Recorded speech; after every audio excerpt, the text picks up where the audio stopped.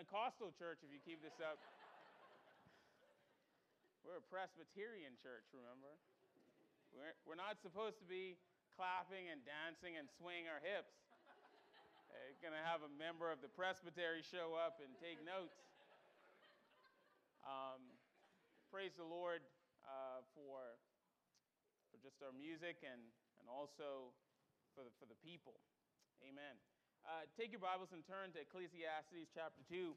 And I got to tell you all, when I was laying out the sermons in Ecclesiastes and through the book, I circled this one in part because for me, it's biographical. And here's what I mean by that. There was a time in my life where the same things that Solomon was talking about in this particular portion of God's word was true for me. And so when I read it, I immediately thought, wow, man, this is me in brief to some degree. And by the way, I mentioned Solomon. I kind of snuck that in there because up to this point, I haven't actually mentioned Solomon's name. I've just said Koheleth or preacher, and I kind of snuck that in, you know, like how sometimes my wife sneaks in vegetables in our meal, you know. But you know, there are times in which you're not quite sure if this is Solomon, but by the time you get to chapter 2, verse 1 through 11, it's clear that Solomon's in view here. It's clear. And if you look at his life, especially in 1 Kings and different portions of God's word, you can see that even if this is not Solomon, his life is being spoken of here.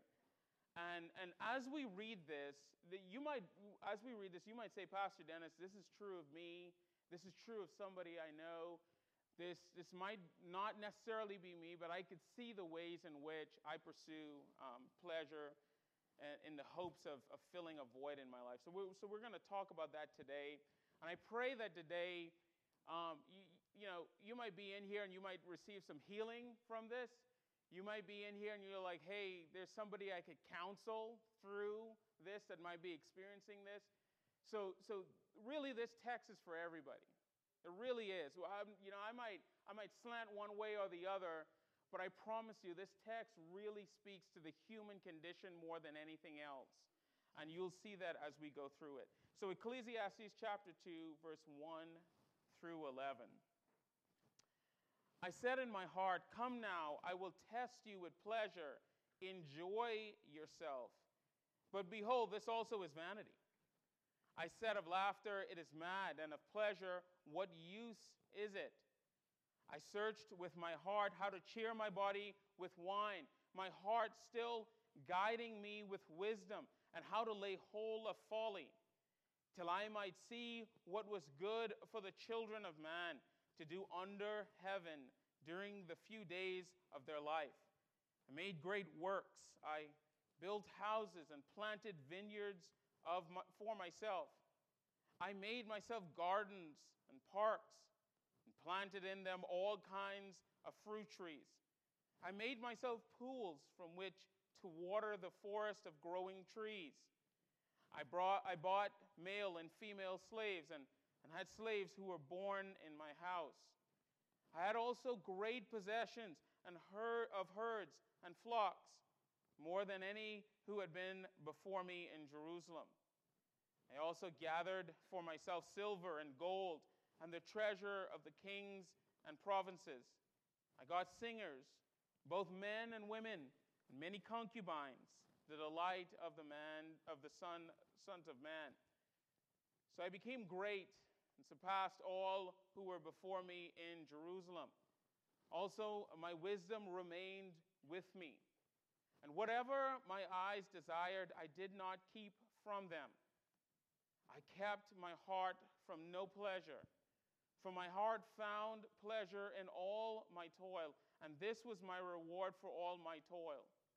Then I considered all that my hands had done, and the toil I had expended in doing it, and behold, all was vanity and striving after the wind. There was nothing to be gained under the sun. Well, all flesh is as grass, and the glory of man as the flower of grass.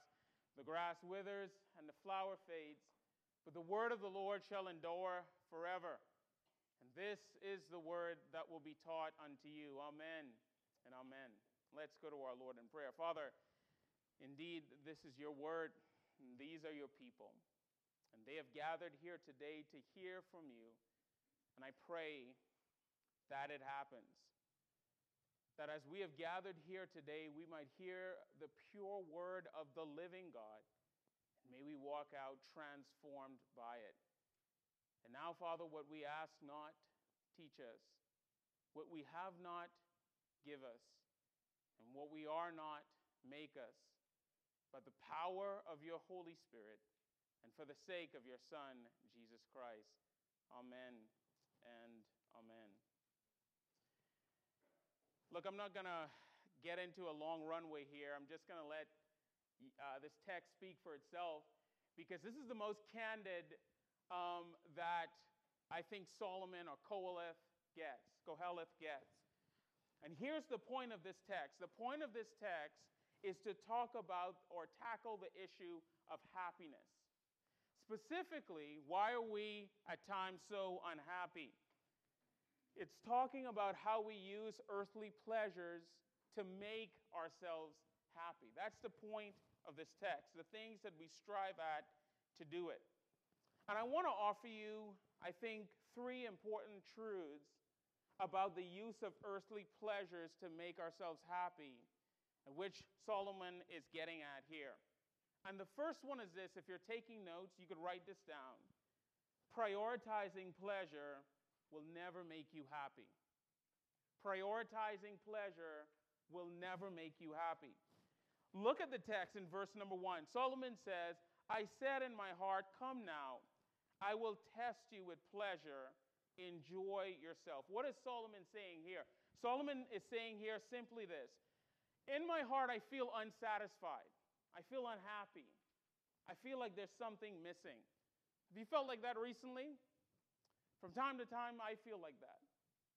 He says, I've come to a place in my life where I'm king. I have access to all sorts of things. I have access to wealth and money and women. Doesn't matter what it is. But yet there's this emptiness that I feel inside. And so Solomon says, I need to do something with this emptiness. And what does he say? I will test my heart with pleasure to enjoy myself, or yourself, as it says here in the text. Now, the word enjoy here in this text is a beautiful word, and the word actually has to do with seeing. And what Solomon is saying here is, look, I feel this emptiness on the inside. I have no joy. I have no sense of fulfillment. And so I'm going to see if pleasure works. That's what he's saying. Now that feeling, this ethos of unhappiness is so prevalent in our society today. There's so many people that we meet, whether it's in our schools, whether it's on our job, whether we go to the grocery store, wherever we go, there's this ethos of unhappiness everywhere. There are people walking around with this void and this emptiness, this lack of meaning and purpose. In fact, it's so prevalent that Greg Estabrook, in one of his books called The Progress Paradox, made this statement. He said, Americans and Europeans have ever more of everything except happiness. If I could rephrase what he said, here's what he's saying. We live like kings, but we're unhappy. You live like a king, but why do you have this emptiness inside? Well, the answer to that question, I think, is because we live under a curse. You say, Pastor, what are you talking about? We live under a curse. Well, let me explain. One of my favorite movies ever is Pirates of the Caribbean, right? The Curse of the Black Pearl. And I don't care what any one of you say, that's the best one. So please don't come after the church service and bail a case for one of the other ones, right? Or tell me what your personal favorite. There's only one really good one, and that was the very first one. And if you remember the plot of the movie, they stole forbidden treasure, and they came under a curse. And it was called the Curse of the Black Pearl. And the only way the curse can be lifted is if they gave back the treasure. And it's this scene in the movie. It's my favorite scene. I remember where I was when I heard it. I was skipping work with a friend. I don't recommend this. This is not a testimony of what to do. If you have a job, go on your job, work hard. But I was a slacker that day. It was the matinee, and I couldn't get off of work, so me and my friend snuck out. We went into the movie theater, and we started watching a movie, and I will never forget this line. And this line comes from a portion in the movie when Captain Barbossa, who's played by Jeffrey Rush, is talking to Elizabeth Swann, who's played by Keira Knightley. And they're face to face, and they're having a conversation. And he says this about the curse. He said, "For too long I've been parched of thirst and unable to quench it. Too long I've been starving to death and haven't died. I feel nothing. Not the wind on my face, nor the spray of the sea, nor the warmth of a woman's flesh. You best start believing in ghost stories, Miss Turner. You're in one of them." And the reason why I will always remember that line, because 2 years ago, I felt exactly like him. I had an emptiness that nothing filled. And boy, I tried. And what he's saying here is so profound. He says, look, we're under a curse. And the curse is that we're living in this empty existence where nothing that we taste or feel or do brings any lasting pleasure or joy. Nothing satisfies. He says that's our existence. And you know what? That's what Solomon is saying here. Implicit in this text is that you and I live under a different kind of curse. And it's the curse of the fall. During our Sunday school teacher said he was forbidden to go to the garden. I'm not forbidden. So I'm going to go to the garden. In the garden, man experienced a curse because of sin and rebellion. And from that point to now, that curse made each and every one of us inside here today unable to truly enjoy the goodness and pleasure of God's creation. And it's so beautifully shown within Pirates of the Caribbean, The Curse of the Black Pearl, because that's exactly what happens to you and I. No pleasure we pursue gives us ultimate joy. And the only way that curse can be lifted to where you and I can find joy and meaning in the things that we do, in the things that we taste, or the things that we experience, is if that curse is lifted. And the only person that can truly lift that curse is our Lord and Savior, Jesus Christ. He's the only one that can lift that curse.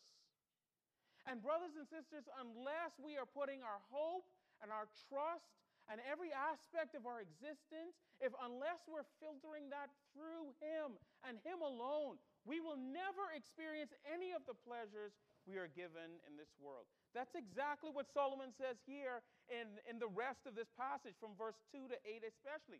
We can walk through this, because one of the things that Solomon is doing here is he's building a case. Look, I don't know about you, but when I was in the midst of darkness, it was about 1.5 years, no one could convince me that the things I was doing wasn't bringing me pleasure. I wish I had someone who would sit me down and do what Solomon is doing now. He's actually putting before us all the pleasures in this life that you and I commonly speak. I'll walk through a few of them. I won't go through all of them, but let's take the first one. Notice in verse 2, he says he tried comedy. He tried entertainment. Look at verse number 2. He says, I said to laughter, it is mad, and of pleasure, what use is it? What is he talking about there? Well, Solomon had court jesters, and their job was to make him laugh and to entertain him. And he said, you know what? I engaged in all of that, but yet it didn't satisfy me.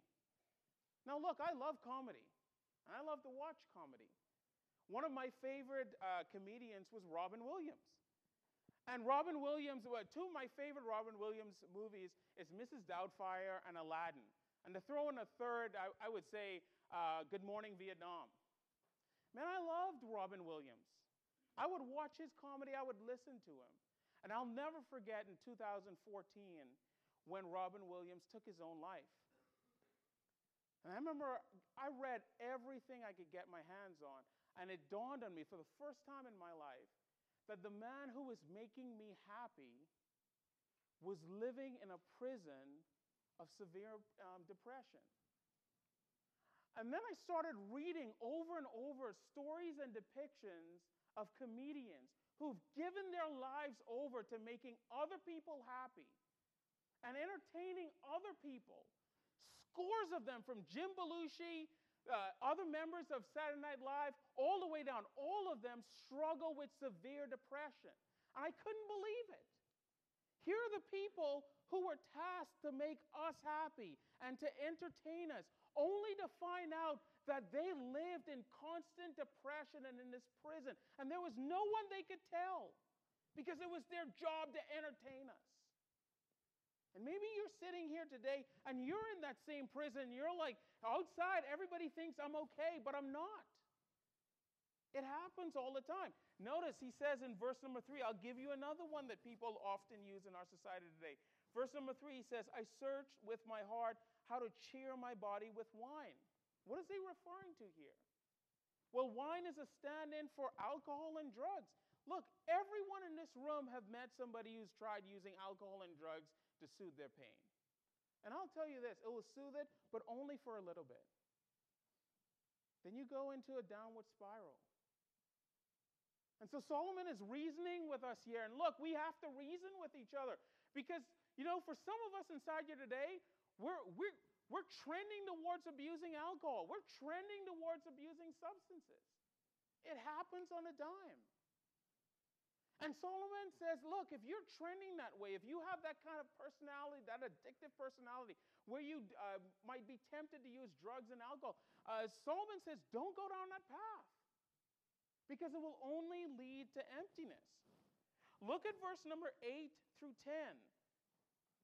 Solomon says, look, I tried gold and silver, in other words, wealth. I tried fame and fortune. I tried women. Right? Wealth, women, and fame. That describes a 21st century person. That's what everybody wants, at least the man. Maybe the women want, men. But Solomon is exposing all the things that we run to make us happy. But he's like, look, you're under a curse. You're under a curse. You could try all of those things, but just like Captain Barbosa, you can consume all those things and try all those things, but at the end of the day, unless you are putting your hope and trust and life in Christ, that curse will render all of those things a curse to you. So that's the first point that I want to make. Prioritizing pleasure will never make you happy. The second point I want to make is this: outward pleasure only magnifies inward pain. Outward pleasure only magnifies inward pain. Notice with me in verse number 9. And I think it's probably the most telling statement in verse 1 through 11. Solomon says this: So I became great and surpassed all who were before me in Jerusalem. Also, my wisdom remained with me. Man. Take a pen and underline that in your Bible. I know some of you may not write in your Bible, but your pastor allows it, right? Just underline it. And here's what I want you to remember with that verse. So often, people engage in sin, right? Engage in the pleasure of the world, and outwardly, they are successful. Solomon says, I did all of these things, and I didn't go to prison. My life didn't fall apart. I didn't lose my intellect. I didn't lose my kingship. None of that happened. He said, my wisdom remained in me. I was still famous. People still came to see me. I was still successful. I had everything that anyone could have. I sinned with impunity.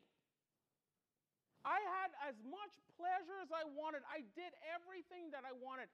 And he said, from an outward perspective, nobody knew any different.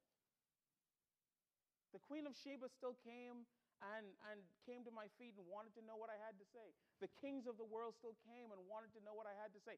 Nothing really changed in my life. And I can tell you this: there are many people in here right now who outwardly everyone thinks you have it together, but inwardly you are suffering. Suffering on the inside. Well, I mentioned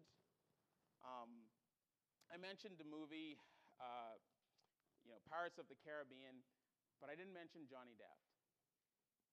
And Johnny Depp is my guy, man. I like that guy. I don't know why. I'm a huge Johnny Depp fan. I'm not a fan of his lifestyle. But if you watch Johnny Depp is probably one of the most talented people on the planet. Johnny Depp is an accomplished painter. He is. He's a beautiful artist. Johnny Depp is also an accomplished musician. Johnny Depp is an amazing actor. And let's face it, Johnny Depp is attractive. Right? I don't mind saying that. Johnny Depp is also incredibly wealthy. Also, he has an amazing voice. You just hear him talk. I can listen to Johnny Depp talk all day. Johnny Depp is the kind of guy, he's incredibly generous. I mean, he meets strangers on the side of the road and says, hey, let's go to dinner. He's like a cool guy to be around. A little bit of a, my issues are worked out, but Johnny Depp.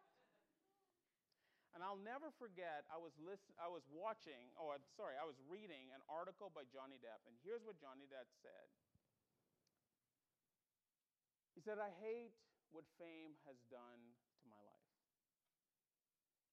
I hate it. I can't go anywhere. I can't do anything. I feel empty inside. That's Johnny Depp. You know, from an outward perspective, anyone would want Johnny Depp's life. He has everything that the world says you should have. But the one thing that he doesn't have is Jesus. And so all the outward trappings of the world, yes, he has. But he's empty inside. Is that you today? Look, be honest. Solomon is being candid here, and he's inviting you to be candid. That's why, by the way, that's why I love the book of Ecclesiastes. Man, when I was growing up and I was in church, I always thought, like, oh, man, I can't think that, because maybe Christians don't think that. Maybe I can't say that because I've never heard another Christian say that. Like, look, if you read through the book of Ecclesiastes, he says it all. He gives us permission. Each and every one of you inside here today, he gives you permission to ask any question you want, to bring any feeling that you have out in the open. He gives you permission to be candid about your life. This is your opportunity. Outwardly, you might look like you have it all together, but he's asking the simple question, are you empty on the inside? Are you empty on the inside? Is your life falling apart? Well, if that's you inside here today, you might be wondering, what is the answer to that? There is an answer to that, and it's in the text. Notice with me in verse number 11, which is my last point. Overcoming our desire for pleasure will be painful. Notice what Solomon says in verse number 11. He says, then I consider all that my hands had done, and the toil I had expended in doing it, and behold, all was vanity and striving after the wind, and there was nothing to be gained under the sun. That word consider, man, I love reading God's word, because every now and then you come across stuff and you're just like, how did I not see that before? I mean, it's like I'm in a treasure box when I read God's word, because every time I'm seeing stuff, I'm like, man, I've never seen this before, and I've never seen this before. I want you again, circle that word, consider. And here's why I want you to circle that word, consider. That word, consider, actually has the idea of to turn. More specifically, to turn your face toward something. And so what Solomon is saying here is that for the first time in a long time, he turned his face toward all the things that he's doing, and he realizes it's vanity and striving after the wind. Psychologists say that one of the reasons why children avoid eye contact, for those of us who have children, we know this, right? We're talking to them about, usually when we're correcting them, and they like turn and they start doing all this stuff, and you're just like, you want to take their face, and you're just like, hey, focus on me, I'm trying to tell you something here, right? There's a reason for that. There's a reason for that. Psychologist says that one of the reasons why children do that is they're trying to protect themselves from the uncomfortable feeling or the painful feeling of being corrected, of coming to grips with their actions. That's why they do that. And you know what psychologists also say? We never really outgrow it. A psychiatrist by the name of Anna Lemke, she, in her books, often talk about the interaction she has with people that come and see her. And she says one of the things that she often tries to do is get people to come to face with their sin. And there was a young man that walked in. She was talking with him, and he was being super evasive. And she finally said, look, why don't you just tell me what you do, what you're doing? And she said this. He said to her, I do whatever I want, whenever I want. If I want to stay in bed, I stay in bed. If I want to play video games, I play video games. If I want to do drugs, I do drugs. If I want to be with women, I be with women. That's what I do. And she looked at him in his eye and said, how's that working out for you? And he responded, not very well. Not very well. You know what Solomon is inviting us to do? Man, he's inviting you to take a long, hard look at your life and the decisions that you're making and the path that you're going down and how you pursue pleasure in this life and the things you run after to fill the void of that emptiness. He wants you to come face to face with that. Now, let me say, anyone can do that. But he wants you to do something else that I think is very important. He not only wants you to look face to face to your sin, with your sin, and ways in which you pursue pleasure to fill that void, but he also is pointing us to look face to face and come face to face with Jesus Christ. You see, anyone in this world can look at their sin and feel bad about it. That's just a part of the human condition. But Christianity says that God doesn't want us to remain there. He just doesn't want you to look at your sin. Because I could tell you this, if you look at your sin long enough and hard enough, you will become broken beyond measure. You will despair beyond measure. Because as Martin Lloyd-Jones says, we're really good at breaking our lives, but we're really bad at fixing it. Everyone in this room have the same gift. We're really good at messing up our lives and sinning. We're really good at pursuing pleasure in the worst way possible. But none of us have the ability to fix ourselves. In order for you to fix yourself, you have to come to Jesus Christ. And now you might say, well, Pastor Dennis, okay, I believe you. How do I do that? How do I do that? You know, one of my favorite verses, and to some degree it's a life verse, is taken from Psalm 60:11. And here's what it says. You make known to me the paths of life. In your presence there is fullness of joy. And at your right hand there's pleasures forevermore. See, there's something about when we come into the presence of the Lord. Now, when you come into the presence of the Lord, you might be at different phases of your walk with Christ. You might be at the very beginning. Maybe some of you inside here today, coming into the presence of the Lord means you need to come to the Lord repentant for your sins. Some of us inside here today, we might be a Christian, and for us, coming into the presence of the Lord is acknowledging the fact that even though we're believers, we still feel empty. But we've used all the ways that God tells us not to use to fill that emptiness. For some of us today, we've been struggling with brokenness, and the emptiness still persists. And so coming to the Lord for you today might look at you just continuously coming before the presence of the Lord, asking Him to heal you. But here's what I have to tell you today. No one gets healed outside of the presence of the Lord. Because that's what the psalmist is driving us to. You have an emptiness that can only be filled by Jesus Christ, and it can only be filled when you come into the presence of the Lord. Now, again, you might be sitting there and thinking, well, Pastor Dennis, how does that happen? Here's how that's happened. Charles Spurgeon talks about this in one of his sermons on this text. And he says that when you and I come into the presence of the Lord, something glorious happens. In the presence of the Lord, God takes our emptiness, our brokenness, our unhappiness, our sadness.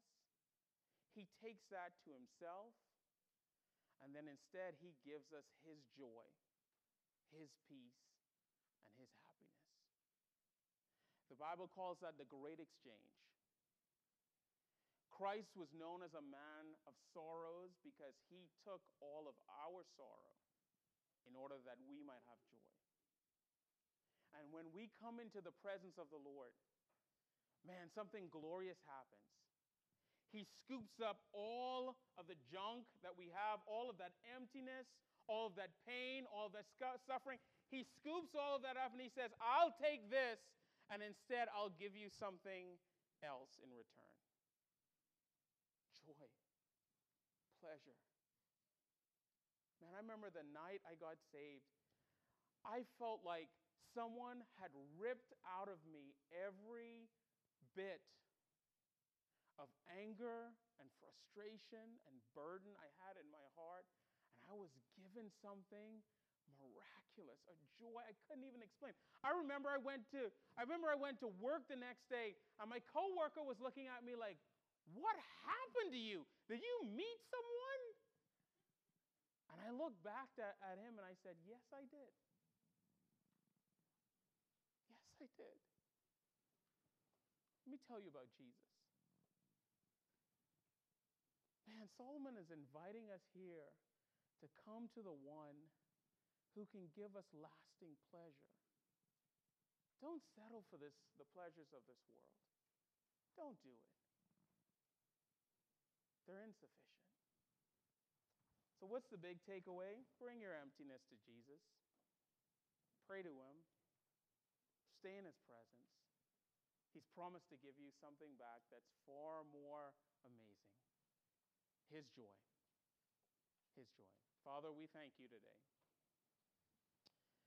Lord, this is why I love Your word.